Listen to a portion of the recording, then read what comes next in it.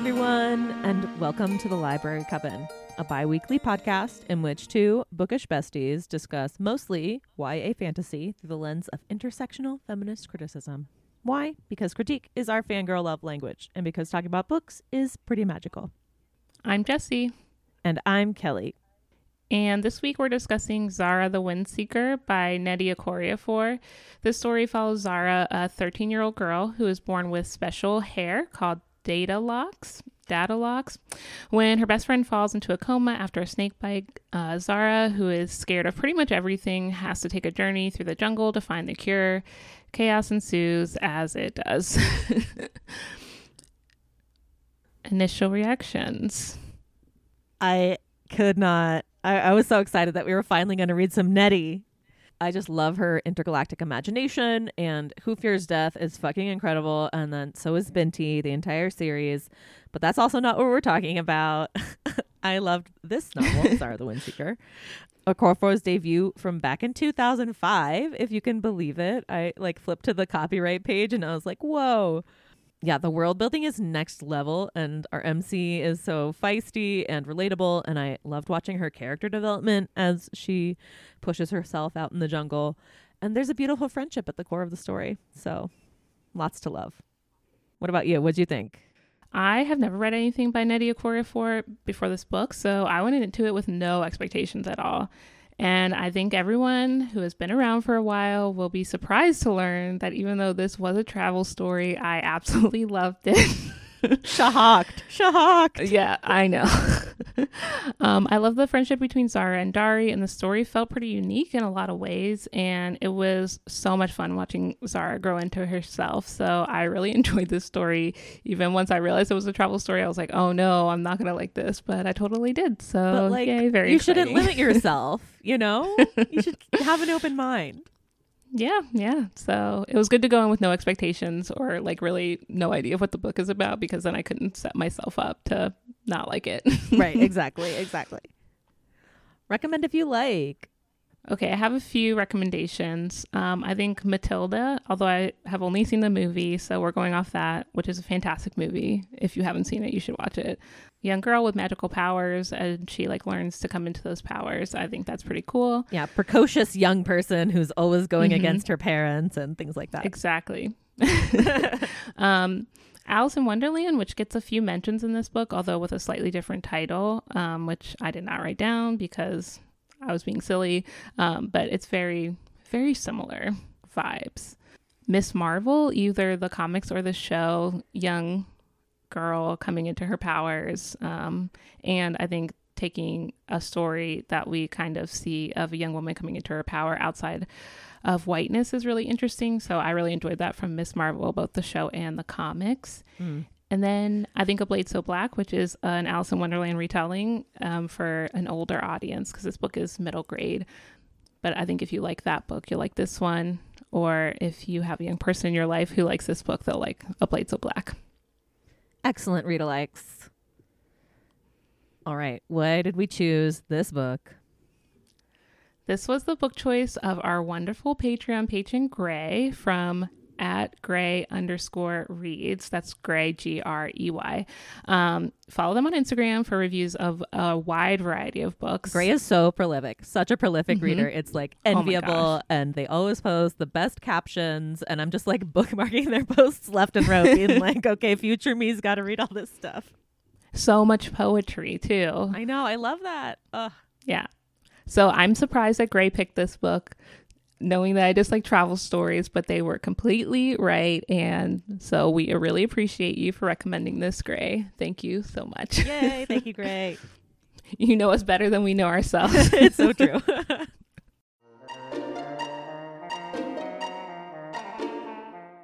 Time to talk about world building in Through the Wardrobe. So Zahrah lives in the Nnedi kingdom on a planet called Jinin. It's a place that's very, very similar to our own, with some differences in how things work. Like computer parts can be grown, light bulbs come from special plants. It reminded me a lot of the variants and like different timelines in the Loki show and Doctor Strange and the Multiverse of Madness, like just lots of MCU stuff, which was interesting since Okorafor now writes for Black Panther and the Shuri comics. So it was kind of cool to see what her writing was like before she got into comic book writing. And maybe she's just always been a fan of comic books, but yeah, so I thought the world building was really cool, and like this other planet and Earth is kind of like this mysterious, maybe mythological place. I love that little like breadcrumb, you know, of Earth being like we don't know if it's real, but then at the end we find out that Nnedi, I think her name is, the other Windseeker, her mom is from Earth. But yeah, I agree with you. The world building is like so utterly transportive and like very vivid that I can totally see why like TV series came into like more like visual media came into your mind as like a comparison. Yeah, that makes a lot of sense. I'll get to the plants later because I can't even with all the plants. Like that is my sexuality right now. Have you read any of the like Black Panther and Shuri comics that Okorafor has written? I don't think so. I think I read the Black Panther written by Ta-Nehisi Coates. Now I'm not sure. I read some Black Panther earlier, and then I know I read like Captain America written by Ta-Nehisi Coates, which was very interesting. So I'm not sure. Maybe, possibly. Oh, okay, cool. I think I saw them at Barnes & Noble when I was, or redacted large book chain when I was redacted there buying the book for our last episode. A massive aspect of the world building is just like this juxtaposition or like contrast between the Uni Kingdom, right? The like actual quote unquote civilization, which we'll get into later, the like whole dichotomy of civilized versus primitive, you know, and then juxtaposed to the forest, right? The greeny jungle, which I thought was just like a cutesy name. All the names were like very sweet and very cute and just like whimsical. Mm-hmm. So I see why Alice in Wonderland came up totally. But forests are like this forbidden and powerful space, which is just like quintessential fantasy. And I just love how Okorafor is like, yeah, now I'm going to do my take on the forbidden forest, right? And how a main character can change when they have to go on a journey through the forest. Chapter 10, Borderlands. It's like when Dari and Zahrah are first going into the forest and they're like, dealing with this, you know, fear that's built up because of all of the essentially their programming, the societal programming that they've been through. I loved how Okorafor was able to really just illustrate these young people, these adolescents being like, I don't know, just like their capacity to question things and follow their intuition and their instincts. And I just think that that's really awesome. Yeah, and I think it does a good job of showing like how open-minded young people can be, as opposed to like adults who have things so ingrained in them, like these beliefs about how the world should or does work, and like kids kind of like question that a lot. And so I think the forest was like the place where Zahrah and Dari both get to go, that they can like question how the world works and like their own beliefs about that. So I really appreciated that aspect of the forest. Okay, so I should also say there wasn't an audiobook version of this, so if I'm pronouncing words wrong, I have no idea. So each region of Jenin has their own culture, and we see Zahrah thinking about this and how no culture is better than another one. They're just different. And in Zahrah's region, appearance and being like up to date on the latest fashion is like very important. We see other regions where they do like metal work and bead work, and like I guess a region that is like really tied to like food. So we do get to see like all these different places, and you can kind of like, Zahrah has the ability to pick out people based on like what they're wearing or what they look like or some aspect of their like physical appearance that makes it possible for her to like be like, oh, I know where you're from. So I thought this was kind of interesting. Yeah, like a way to build out the world. We didn't have a map, I don't think. I don't think so. But they did use directions a lot. So that maybe that if they did like a reprinting or something, I think that would be really helpful, because there was so many, like, I feel like you could go, it would be so cool to do, the artist could go so far with the illustrations, you know, with all of the animals and where the jungle is and where all the different like, but I guess like also part of it is that you don't know where things are, and the protagonist is finding out where things are as we go along. So I don't know. But yeah, the different fashions was this aspect of it was just like, so I used the word vivid, I guess, before, and it's true, because there were so many like aspects of daily life that were built out for like very, you could tell it was like very thought out, how even though the story was taking place in one location in this fictional world, Okorafor had been thinking, you know, and really trying to give some bones and flesh out these other aspects too. Yeah, and I don't think there's other books like related to this one. Like, I don't think this is a series, but I could totally see how, because the world is so fleshed out, I could see there being a series and like seeing Zahrah and Dari go on more adventures. And I mean, now we're getting close to like, this book is almost 20 years old. Ugh. Oh my God. But, can we let that hit for a second? Hold on. Hold on. Whoa. So I don't think there's going to be a sequel, but I could totally see this being a series where we get to like follow lots of their adventures. Oh, and it would be such a beautiful adaptation to any sort of visual medium. I 100% agree. Somebody please do this. Oh my gosh. It would be a gorgeous graphic novel. It would be a beautiful like TV show. Yeah, and you could also really play with the audio medium too, because you could really play with sound effects and stuff. You could go like way big with it. That'd be cool. Yeah. We also have, again, a book with a wonderful library. I just loved this. We love to see it. I have no other comments other than cool. I love that it's like modeling for young people that you can go to the library and access all of this amazing knowledge that adults tell you is forbidden. And it's like actually really fucking liberating. And it's free. It costs you no money. So yeah, I mean, I think your taxes pay for it, whatever, but like kids don't pay taxes. So go use your library. Yeah. And it's also one of the only places that we can exist in this capitalist hellscape without the imperative to spend money. Yes, exactly. So like, yeah, use your libraries, ask them to get rid of fines. That's also a big thing now and probably very important, especially for young people. So yeah.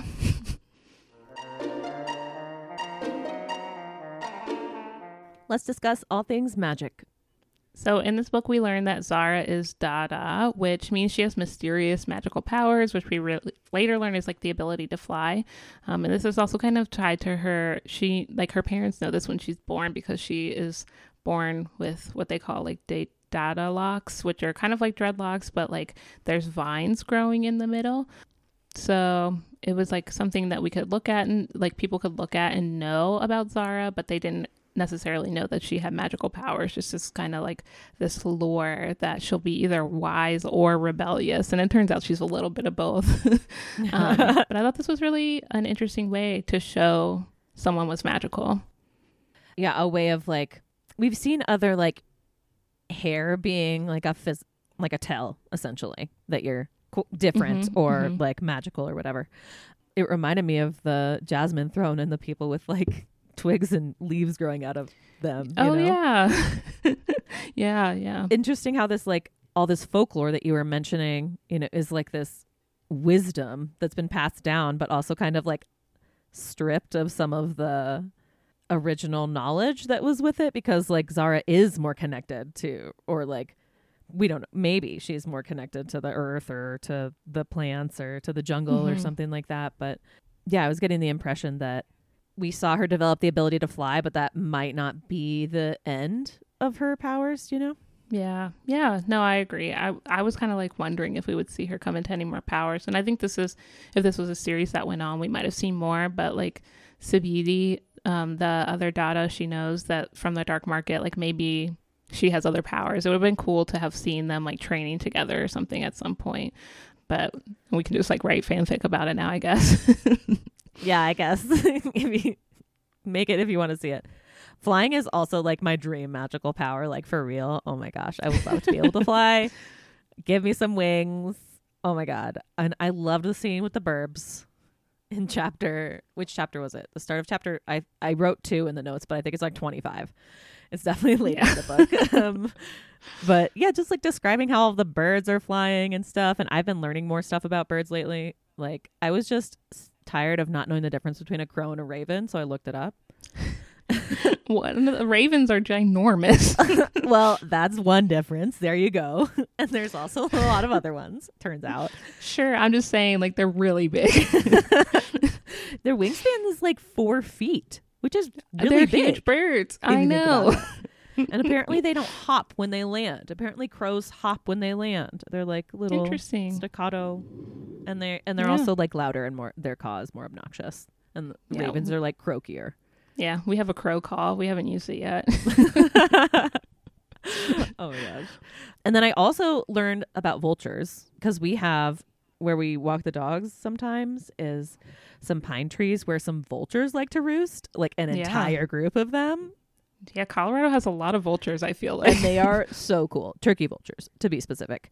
And you know how like groups of animal, like names for groups of animals can be like really esoteric and adorable. Mm-hmm.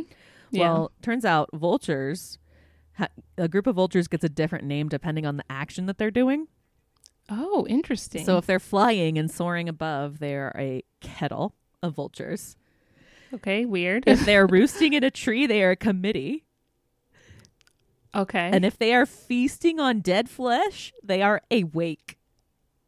Oh, Isn't that the most metal I thing like you've that ever one. heard? Yeah. Yeah. So I mean, good. it's not better than a murder of crows, but you know. No, that's true. It's not better. Or an But unkindness it's of ravens, I believe. Yeah. Yeah. Yeah. Okay, that's up there. Pretty cool. Pretty cool, right? A wake. I was like, oh, I like this. This is cool. Yeah, it's a good one. That's a good one. Okay, back to the book that we're talking about. Anyway, when Zahrah is like called to do her magic, she has to like find this inner space of calm. And I thought that they were really approachable descriptions of meditation, essentially. Calming the mind and opening up to the other than human world and like accessing parts of yourself that otherwise is like too buried or like lost in all of the like static that's going on, you know? And just I thought it was adorable how Dari and Zahrah were like fangirling over these hardcore meditators. I'm like, damn, y'all are such nerds. It's adorable. It was really cute. I think it reminded me a little bit of like A Court of Silver Flames, which we did not do an episode for, and we probably will not. Please do not ask us to. I'm not reading it again. We do enough for y'all. Oh my God. But I think I remember in that book the group that were called like the Valkyrie, like learning to meditate and like doing all these like exercises to become like these Oh my God. fierce Why are you group of describing? warriors. I had literally blocked this out.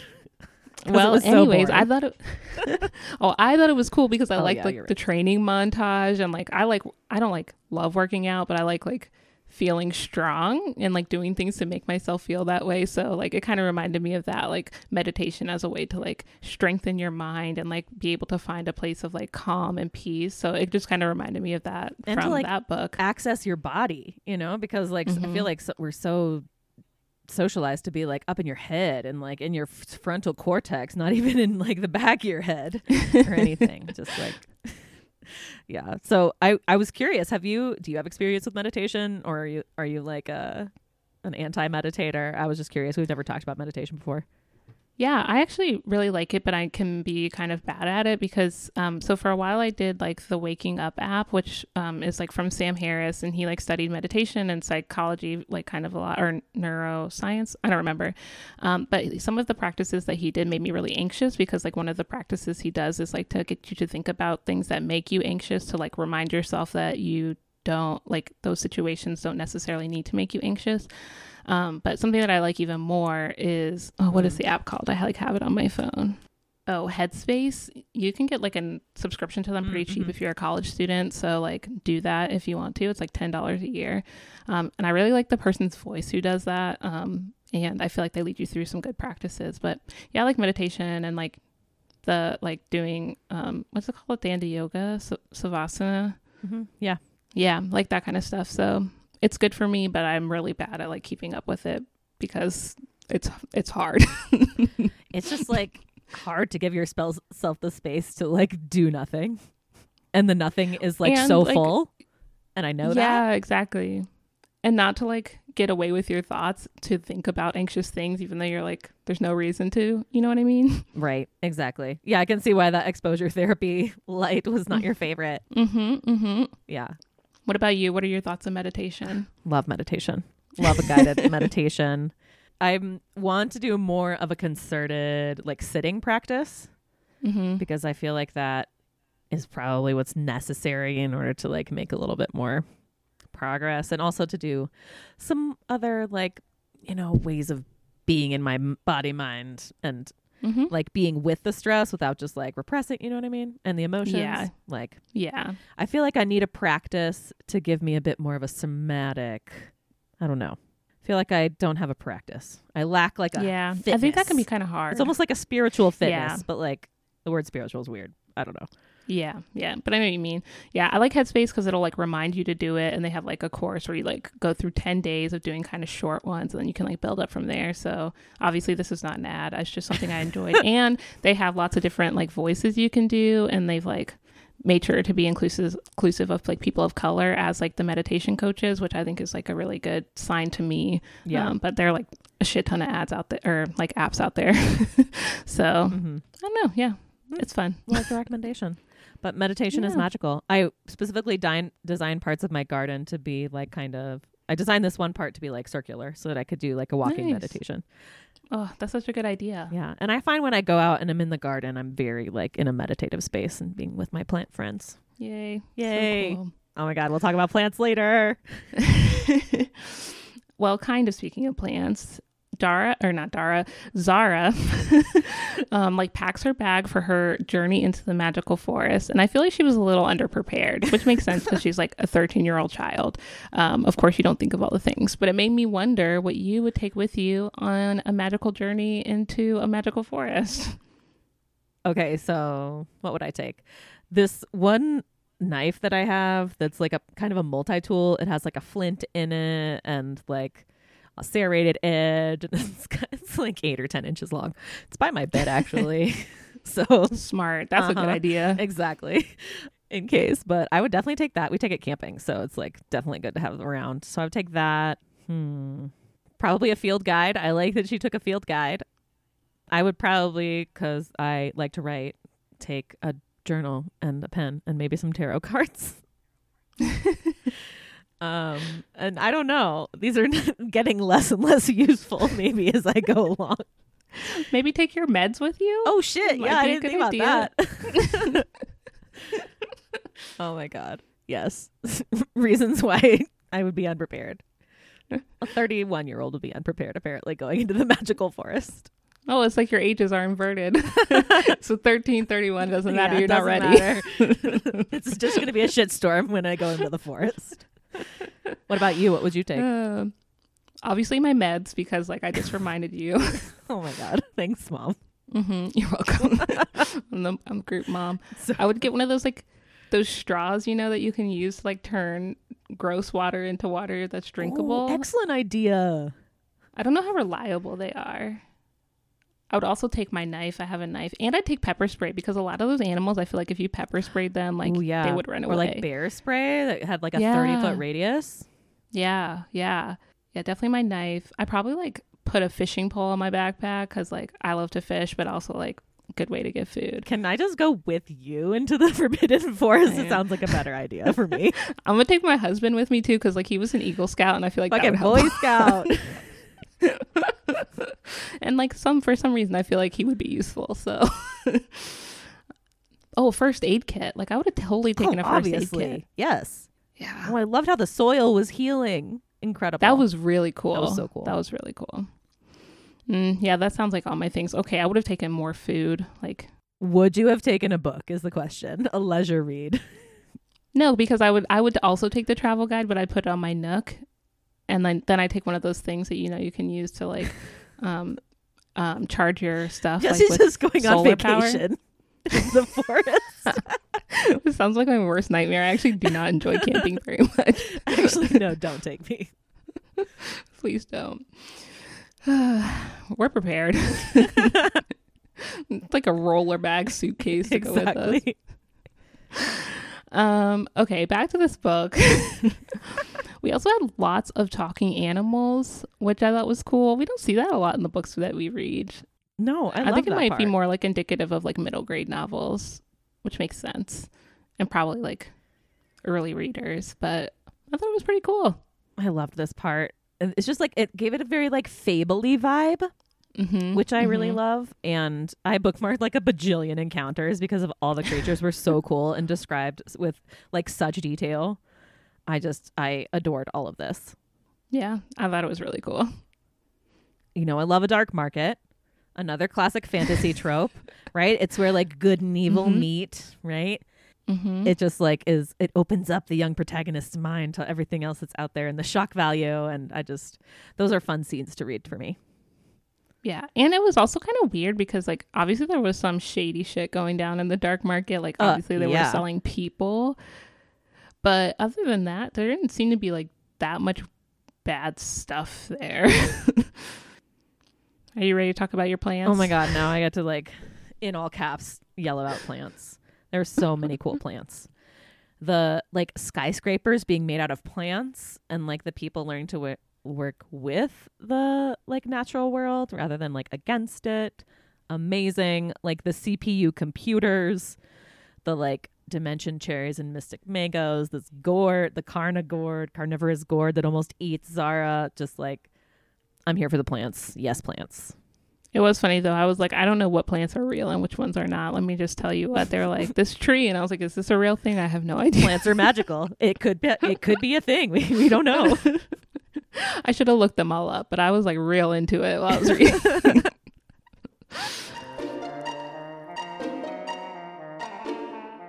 Now we're going to talk about conflict, villains, and good versus evil in our segment, Get Me Kylo Ren. In kind of an unusual fashion for most of the books we read, there wasn't like one person who embodies something evil in this story. It's more of like the structures in place in society that keep people from learning, the meanness that we sometimes see in young children, you know, like in their interactions with each other, and how gossip can affect one person, in this case, Zahrah. So I feel like usually we have like one person who we can be like, yes, there's structures in place that are bad, but also like this person kind of embodied all that. But we don't really get that in this book, which was an interesting choice. Yeah, I wonder if it's a function of both the maybe middle grade part of it, but also it's a bit before these books that seem to be about like revolution and like, although this is kind of a more quiet revolution about changing people's minds and and combating ignorance, and which is a slow burn. That's not as sexy or spectacular as these big rupture moments, right? But yeah, I actually was kind of found this refreshing, that it was a little less, for lack of a better word, preachy about this sort of thing. And Zahrah wasn't like fighting a societal conflict. Like she was trying to save her friend, and the byproduct of which is like inspiring people to look beyond the limits that they had imposed on themselves or the society had imposed on themselves, For sure. And I do feel like in middle grade, usually it's like a little more clear, like there's like a clear cut villain, because I think young people are at that age where they like, this is bad, this is good. Like things are kind of like, I don't want to say black and white, but like, you know what I mean? Like good, bad, like there's no gray areas, or like we don't have morally gray characters. We love a morally gray character though. I do too. But like in middle grade, I feel like it's more like very clear cut. So it was really interesting to see something that was like a little more like thoughtful maybe, and like that's not like to be shitty against like authors who do like something very clear cut, but like it was just different, you know what I mean? It was refreshing. Yeah, it was more subtle. Yeah, which I think is good. Like young people should be given the space to deal with subtleties as well. Yeah. In this book, Dari thinks that they don't teach the field guide in school because adults think it will corrupt children, which sounds very similar and familiar to things going on these days in the real world with banned books and things like that. So it was just like, yep, this was almost 20 years ago and we're still dealing with this bullshit. Like, why? Yep. Same bullshit, different day, different decade, I loved at the end of the book, like, I loved how much, like, this is maybe doesn't go here, but whatever, how much wrap up there was. I was so satisfied with how much conclusion there was, because at the end, and there's this like a little nugget that's relatable, this thing that you brought up, but like at the end, the library has ordered 5 new copies of the field guide and they were all checked out. So it's like, yeah, again, this like slow burn revolution, that I'm talking about. Yeah. The greenie gorillas, so fun to spend time with them. Love it. But they really have this issue with technology, and they think it makes the humans lazy and that it cuts themselves off from everything else. And yeah, I just appreciated this like other meditation. It's a way of like putting in a different perspective for young people to consider, you know, about technology and things that they may never have thought twice about. Especially, I'm thinking like 2005. Damn, like iPhones weren't even out yet, right? Maybe early ones, but I don't even know I if think that. I remember someone getting an iPhone in 2007, but maybe an early one, whatever. But like, yeah, imagine now, like those sorts of reflections are even more important now with like how ingrained and how young people are using so many different devices, you know? Yeah. And I like appreciated this also because I think sometimes we think of like early modern humans as being like not as smart as we are because of like how much we have now. But I think a lot of studies have shown that like actually they had to get very good at doing specific things that we don't have to think about. So like they were like experts in like the things that they could do, and now we just have machines do them. So I think sometimes we think of people without technology, like in our real world, people who don't use technology as like not as intelligent or smart or whatever, but really like a lot of times they have a skill set that maybe we don't have. So I really like this aspect of the book. And probably if we actually took time to consider their perspective, a lot of good reasons for not using technology in many different ways, right? Mm-hmm. Okay, let's go onward, magical friends.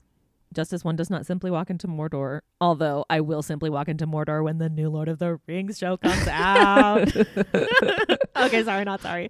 Let's talk about representations of race, class, gender, ability, etc. This is our segment about power and bodies and how they relate. Okay, so I feel like there is so much to talk about in One Does Not Simply today. So maybe let's talk about how this book was published in 2005, which we mentioned, which feels like a million years ago because I was in high school then. God, that was a long time ago. And I can't speak to Okorafor's more recent novels because I haven't read them, but there were some things that stuck out to me as being probably very different than they might have been written today. I think just because of like the way we talk about specific things in society now. And let's be honest, I've changed a lot since high school. I was a very different person then, and my thoughts on specific things have changed, and I'm sure Okorafor's have as well. Imagine almost 20 years ago, like my perspective is so different now. Yeah, like I didn't have the internet in my pocket every day, everywhere I went. Like I was still using like the T9 keyboard on my phone. Like, and some of you will not know what that is, maybe. Look it up. But yeah, like I had no vocabulary for queerness or like being disabled in like a political way, you know? No. None. And there's just lots of things like there were lots of things I'd never heard of when like 20 years ago. So it's just something to think about. I think sometimes when we're reading these older novels, I think sometimes authors can like get like quote unquote canceled because of like their early things, but like we also need to make room for people to grow and change, especially if they're willing to do that. So like I said, I can't speak to Okorafor's other novels, but I just thought it should be noted. Yes. And on that note, there is lots of talk about going crazy or insane involved with the jungle. And I think this goes to show how far we've come in discussions around mental illness since this book has come out. And I think authors now would handle this more delicately or differently, to talk about like the effects of like being alone in a scary place and like how that could lead to PTSD as opposed to this leading to someone going crazy. But I just think that like that stuck out to me a lot in this novel, how often that was said. And I think it's not something we really do in our day-to-day lives or talk like we don't talk like that or, you know, minimize the kind of things that cause PTSD in people now that we did then, you know? Mm-hmm.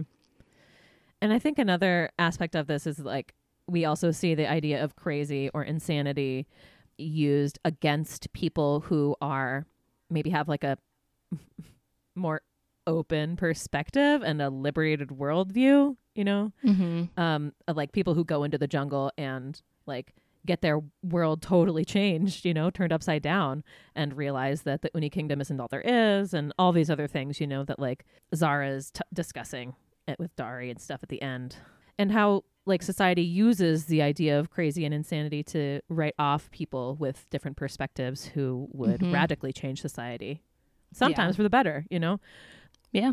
So yeah, that's just kind of reminded me about the end of the book. The last exchange they have, Dari and Zahrah, is like, it seems like no one else knows about all of this like amazing new perspective that has been opened up to them. And they're like, yeah, not very many people do. Your point about crazy or insane really made me think about that and how it's used as like to write people off and dismiss them and their ideas. We also see in the book, and I don't think this is I don't think this is a result of the times the book was written in, but like in the society that Zahrah is growing up in, girls are not rebellious. Like they're expected to not be rebellious, but soft, quiet, and patient. I think that's something that Papa Grip mentions, or someone mentions in the book. But I don't think this is a result of the time, but I think this is a result of, misogyny. And I think this is something that is often expected of young girls even now. And we see kind of Zahrah pushing back against this. And she kind of fits into that like soft, quiet, patient vibes at the beginning of the book. But we see her rebellious nature come out as she learns more about herself and, in order to save her friend who she loves. So we kind of see like her breaking out of this expectation that society has for her.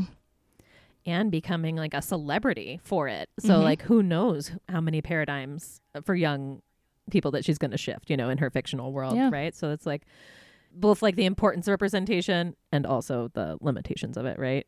The novel is playing with certain things about gender, like this, like and Zahrah's rebellion against it, but also Papa Grip and his take on masculinity and kind of how he's this effusive, fatherly character, paternal character, and who loves bright pink and just wears the most amazing caftans and just like even little sprinklings of visibility and gender nonconformity, I think can make a difference.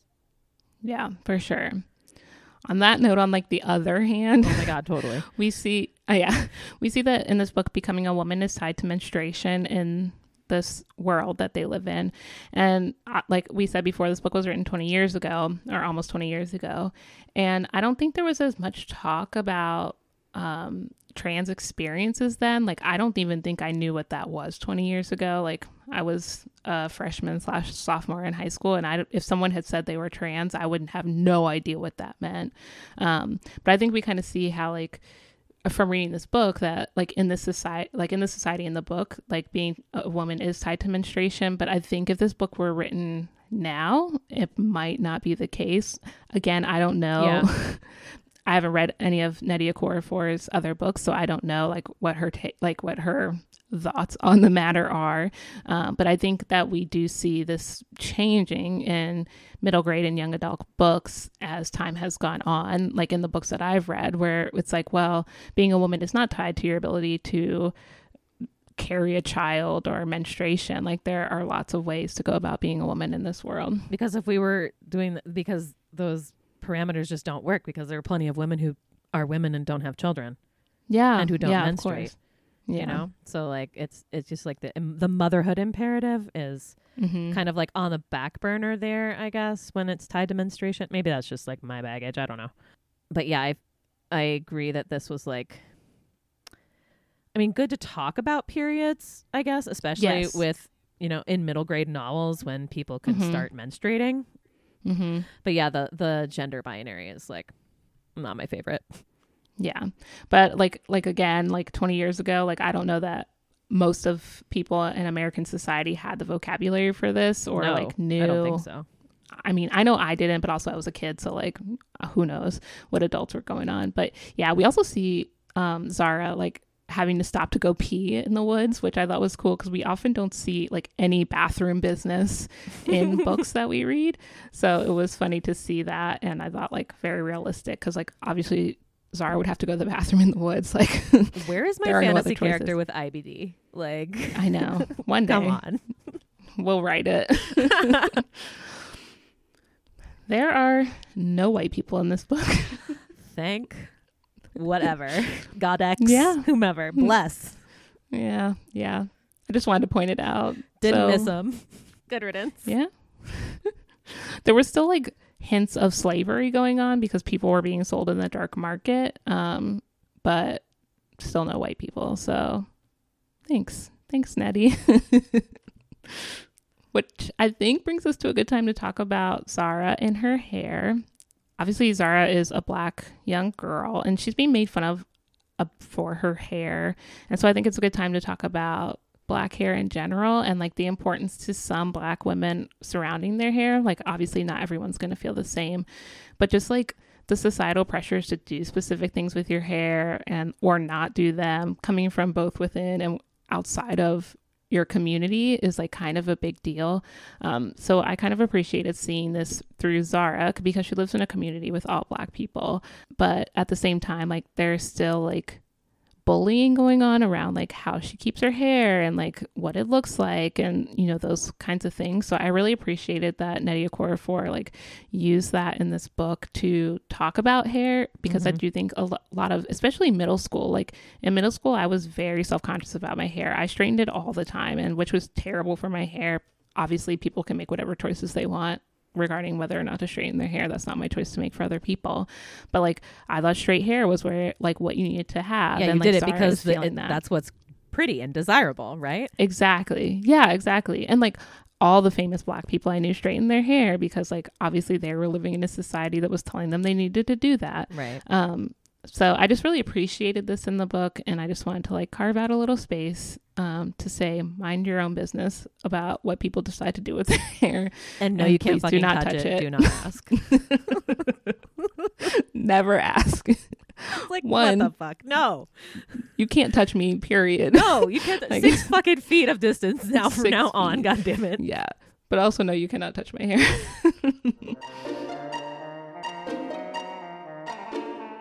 Finally, it's time for Shipwrecked, a segment about sexuality, asexuality, sex, romance, and relationships. And sometimes we take some liberties and do some shipping of our own. I'm going to sip my tea. I know. I'm struggling with the braces, y'all. Sometimes I think it's making me talk weird. No worries. No worries. No judgment. So we really have Zahrah and Dari and their friendship. And it was just, I loved it. It was so sweet. It was beautiful. And like within the first few chapters, they talk about friend love. And it's just like so, it just hits so true, you know, that just like friend love is unlike anything else. And there's just awesome, like it's just amazing. And I can include a few things like How to Survive the End of the World. They just did an episode on friend love, this podcast I love. And Maggie Rogers just has a good, really good song come out about a best friend, and I'm just like, oh yes, let's do more about friends. Like it is a radical, amazing way of being in relationship. Yeah, and I think we see more of this maybe in middle grade novels because we kind of got this in Witchlings as well. Totally. Because like it's a little bit before, you know, young people start like dating and like they have crushes, but it's not like the center of their universe yet. So I really appreciate this about middle grade novels, that they center friendship so much. It's adorable. Now we're going to talk about writing style, narration, characterization, plot structure, and basically whatever else comes to mind in a segment called Kill Your Darlings. This book was dedicated to Virginia Hamilton, which I loved. She's a Black author who's won a ton of awards for her writing and is one of the very few, I think like one of 4, maybe 5, Black people to have won a Newbery Award in its 100-year history. So I just thought this was really cute. Now I cannot remember any of her titles, of course, and she's no longer alive, but I just thought that this was really cool to see. And I think she was alive when the book came out, but I just liked that Nnedi Okorafor was like dedicating this book to such a prolific writer who came before her, and I'm guessing, inspired her. So I thought this was really sweet. Yeah, just like the Black literary lineage and how crucial it is. Cultural protection is so necessary, you know? Yeah, I read the dedication at the end after I finished, and I was like, all right, full disclosure, no idea who this person is, because my fucking white ass upbringing, you know, didn't read any and so I was like, okay, I'll just put this on air and then add my TBR and get some things from the library. Okay, let's see. I feel like you probably read some of her books because there's some that were like really popular. Okay. Okay, let's see. Oh, MC Higgins the Great. I think that's the one that won the Newbery Award. That's probably like her most popular book. Actually, I haven't read that. Mm-mm. Okay. But I like remember seeing it around. But anyways, yeah, so very popular author. Maybe we'll do like a throwback. That's a good idea. Well, at least I need to do some research on my end because that's ignorance for sure. We also see like this idea of primitive versus civilized cultures or weighing of being like throughout the book, which I thought was really interesting because Zahrah's like society seems to be like very respectful of different kinds of cultures and like ways of being. And we see that with like the way that the different kingdoms are respectful of each other and like the differences in what they hold as being important. But like there was this big through line of being like dressed in a certain way, and that showed you were civilized, or like versus like the greeny gorillas as being primitive, which it was just like a strange through line throughout the book, I thought. Yeah, and also I saw that we see this in the field guide, which is like my next point about paratext. You know, I love that paratext, and I thought it was used so well for like exposition and stuff. Maybe a little bit of show versus or tell versus show, but whatever.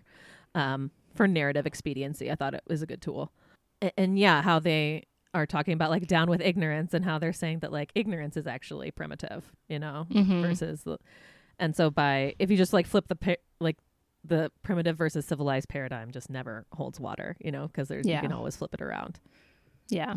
I appreciated the through line and like seeing like this kind of talked about in a way that we don't normally see in like the books we read. And I think it was like a juxtaposition between like, this is where Zahrah is from, and then this is what the jungle's like, and one being primitive and one being civilized, and really seeing like how they handle different things. And obviously the people who are civilized, quote unquote, like from the Nnedi kingdom couldn't survive in the like quote unquote primitive. Yeah, so much learned helplessness, you know? Yeah. We also see the power of books about strong, brave, vulnerable Black girls. I just love this, like, you know, hashtag Black girl magic, Black girl joy, like Black boy joy with Dari.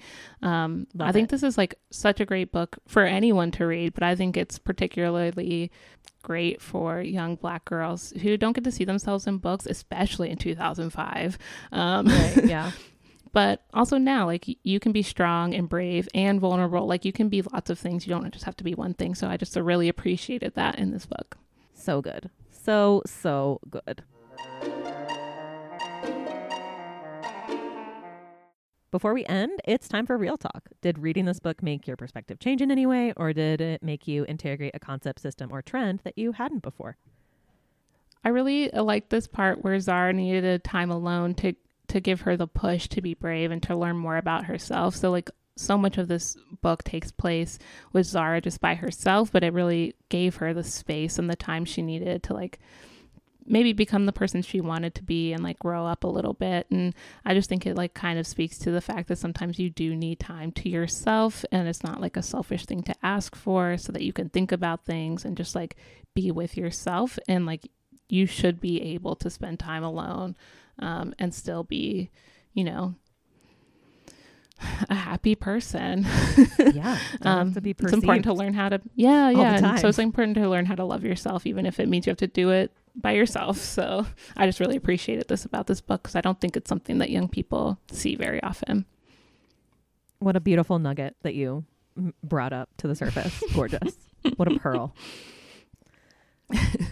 Another nugget of wisdom from the Speculating Speckled Frog.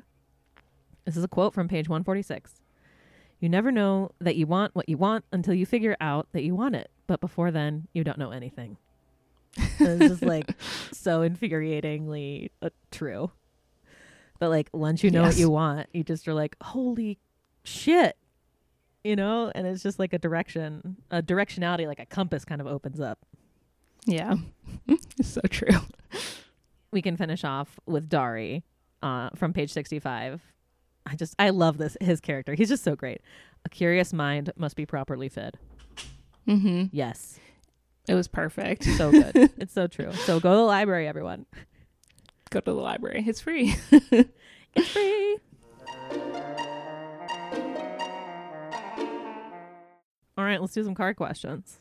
Let's do it. Sound effects, thank you. What do the characters reveal about themselves through their relationships? I think Zahrah learns to have a relationship with herself, and that she's stronger than she thinks. Yeah, and it was her love for her best friend that was the impetus for her to go on this journey that gave her that transformative space. It was so magical. Fucking magical. Friends are goddamn magic. How about another one? All right, let's see. Oh my God. This is like a thesis could be answered, written on this question. How is nature treated in the book? Oh, too much. Just too much. We can't even go there. As something terrible and awful and also magical and wonderful. Like, it depends on who you're talking to in the book. Exactly. Thanks for listening to The Library Coven. We'll be back in 2 weeks for a discussion of The City Beautiful by Aidan Polydorus. As always, we'd love to be in conversation with you magical folks. Let us know what you think of the episode, anything we missed, or just say hi by dropping a line in the comments or by reaching out to us on Twitter or Instagram at The Library Coven. You can subscribe, of course, to The Library Coven on wherever you listen to your podcasts, and we'd really appreciate it if you would rate and review the show and spread the word to other people out there who you think would enjoy it. If you're able to support our labor financially, you can make a one-time donation to us on Ko-fi. Jesse's going to need some coffee because school is starting or school will be started. So throw her coffee. And you can also support us monthly on Patreon or by shopping at our bookshop.org affiliate page. Until next time, stay magical.